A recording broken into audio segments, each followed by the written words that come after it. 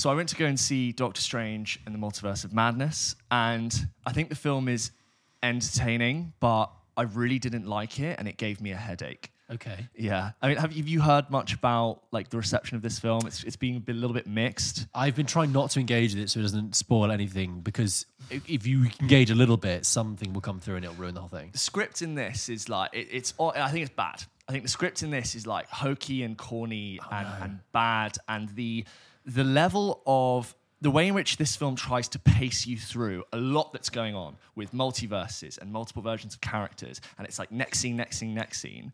It can't pull it off because the quality of the script cannot sustain it. By which you mean dialogue, or do you mean just storytelling? Dialogue, storytelling. I can tell that a producer went through and gone, no, snappier. Keep it to the next scene. Next one, keep people engaged. We've got a lot to cover. Go, go, go, go, go.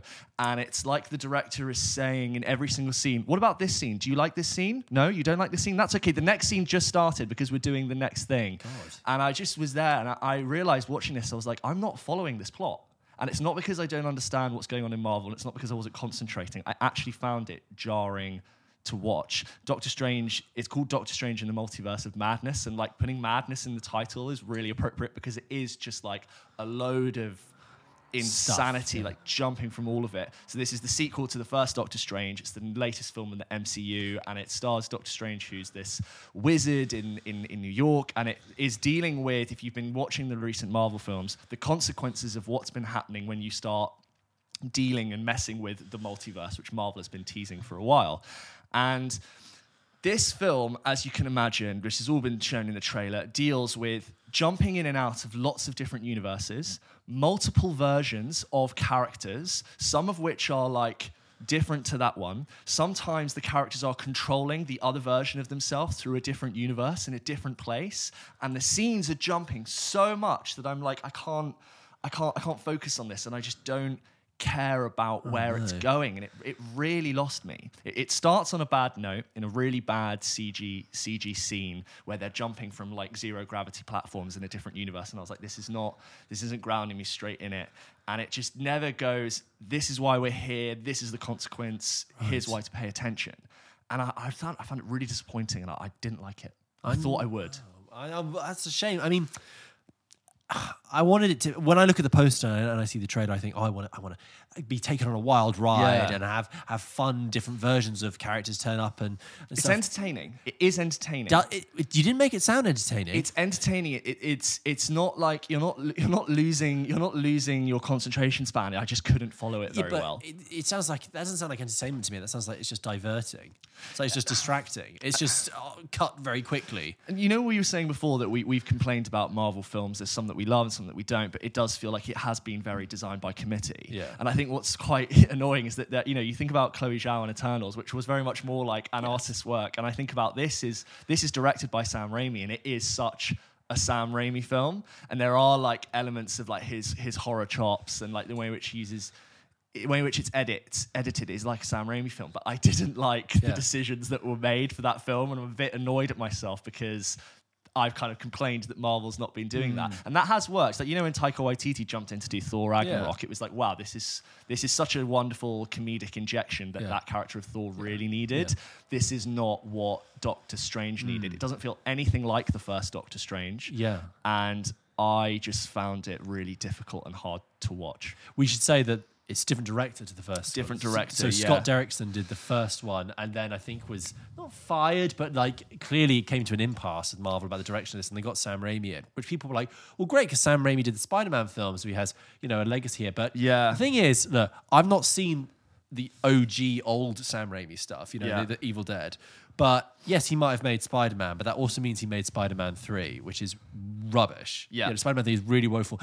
And if you look at his track records of films since then, like what, Oz the Great and Powerful, like has Sam Raimi pulled off an interesting big budget film? That's a good point. Since Spider-Man 2. Since Spider-Man 2. Yeah, That's like nearly 20 years ago. It's a fair point. And then I'm in this cinema and I'm watching it on a big screen, and this is a film that has a budget of $200 million, and it's Marvel, so it is meant to sort of represent the best of what CGI is. Yeah. This is I think this is easily the most CG intensive Marvel film ever. Right. Almost every shot is digital. There's lots of like what would be studio green screen, and it has some of the best and worst CG in it. There's moments where I go, wow, that like in the first Doctor Strange when you saw the mirror dimension for the first time, I was like, that is really well done. I think it was nominated for an Oscar for visual effects at the time. That for me was what made the first one stand out. Yes. That was elevated. And this moment has a couple of moments where I'm like, wow, that is so cool. There's a moment where he's like being launched through different multiverses, and there's like one that's made of paint and one where he like breaks up into cubes. I'm like, oh my God, that's really good.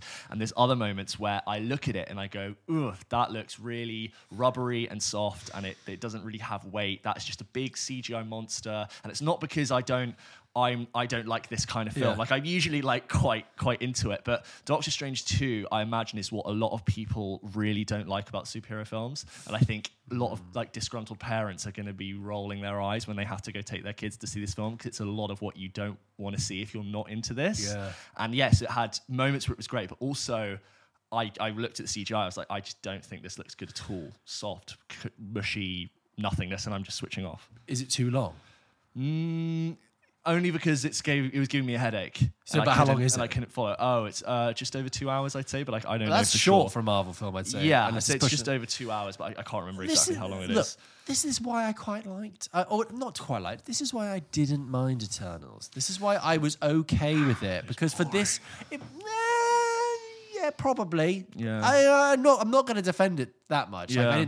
Like, I was amused passingly by it, but when you just say all those things, like, yeah, I don't want to see that, and it's such a shame, like such a depressing I know, shame. that's exactly how I feel. Surely when you have the multiverse and you have a character like Doctor Strange, surely that is the opportunity to get really innovative and really like boundary pushing and really mess with someone's head. You want to have your mind messed, right? It's about madness, and it sounds like you didn't have that at all. There are some brilliant character reveals, and there are so here's the thing, like it jumps, as I've said, it jumps through multiverses, and there's multiple versions of characters, right? That's all that I'll say, and there are lots of new characters that are introduced, but it jumps around the multiverse, many different universes, so often that you're introduced to some characters, you meet them, or you meet another version of a character, and just like that, they're gone, they're dead, they're this.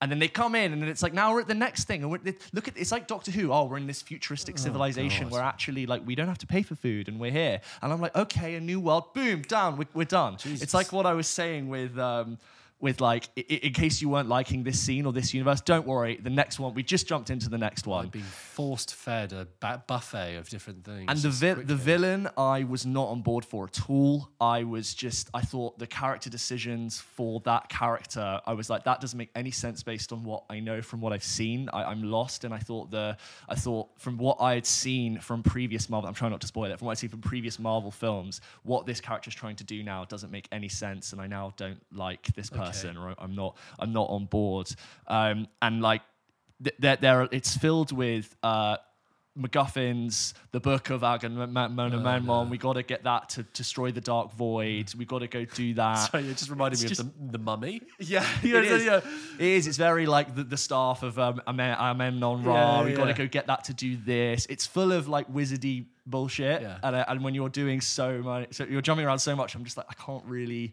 care. There's the really dumb decisions which on paper would have sounded cool but aren't executed well. There's a moment when Doctor Strange is fighting a character and he gets thrown back into a piano, and he puts his hands on the piano and makes the notes go on a piano, and he makes us look at the camera like, I know what he'll do. And then he starts magicking music notes from the piano and attacking the other character with music, and it's like the notes are hitting and the music is now like playing off the other person when they're hit, which is fine, but why? Is that a cartoon? Like what? It's cartoon. It's like full CG. So imagine like a piano. No, my point is like that sounds like something you'd find like a daytime cartoon. Like it's like ludicrous and childish. Like, yeah, and it was really towards the end, and I'm like, what? This isn't a cool reveal. I don't care that he's using the power of music and like the chords are firing off as he's like aiming at it. I'm like, that's a cool idea on paper for a different film. Yeah. But why?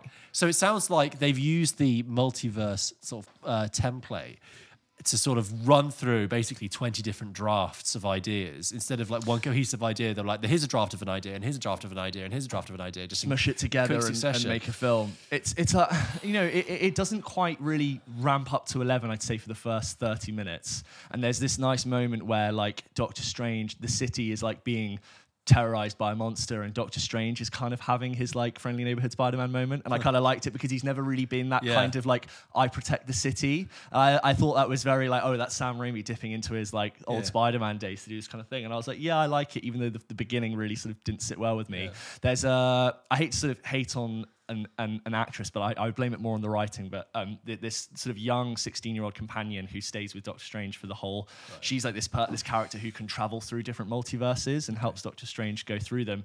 I want to say the writing, the dialogue felt like, you know, like the best actor at your high school. Right. It was like, oh my God, we gotta like move on to the next place. No one ever believed me when I was growing up. And I actually think it's more the writing dialogue, because you have Benedict Cumberbatch, who's obviously a fantastic actor, who I think is also struggling to get this film through. And I think we said before, I just thought it was a real shame. I think I was more excited to see this film, and I expected to have, not for it to be perfect, but I expected to like it. And I remember finishing it thinking, I definitely don't want to rewatch this when it comes out on Disney Plus. I'm not going to want to go back into this. I don't like where the characters end up at the end. There are some very cool reveals, but it's like just standard Marvel, cool reveal for the next thing, but I didn't like it at all.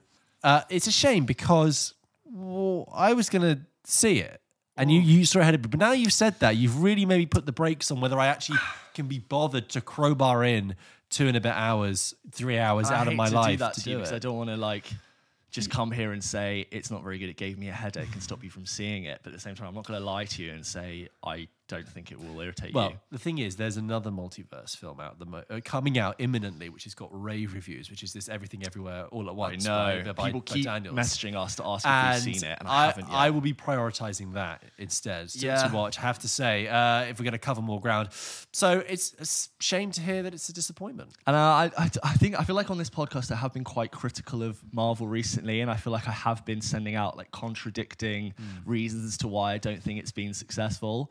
And unfortunately, like giving a director a Marvel film to just go with it, I don't think it's worked out this time. Yeah. And I think you looked at the lead up to the Avengers Endgame, and you think they really had to sort of have this come from one voice, and they clearly went to the Russo brothers like, tell us the pace, tell us your voice, let's land this plane. Yeah. But I remember watching a film like Avengers Infinity War, which is balancing so many different characters in different places, different planets, but it was doing it well. Yeah, it works. Yeah. And I was following everything. And I think if you weren't a huge Marvel fan, you could still follow everything. Just about, This film does not achieve that. The quality of the script is not good enough to sustain what it tries to do plot-wise. And I think that's a really huge shame.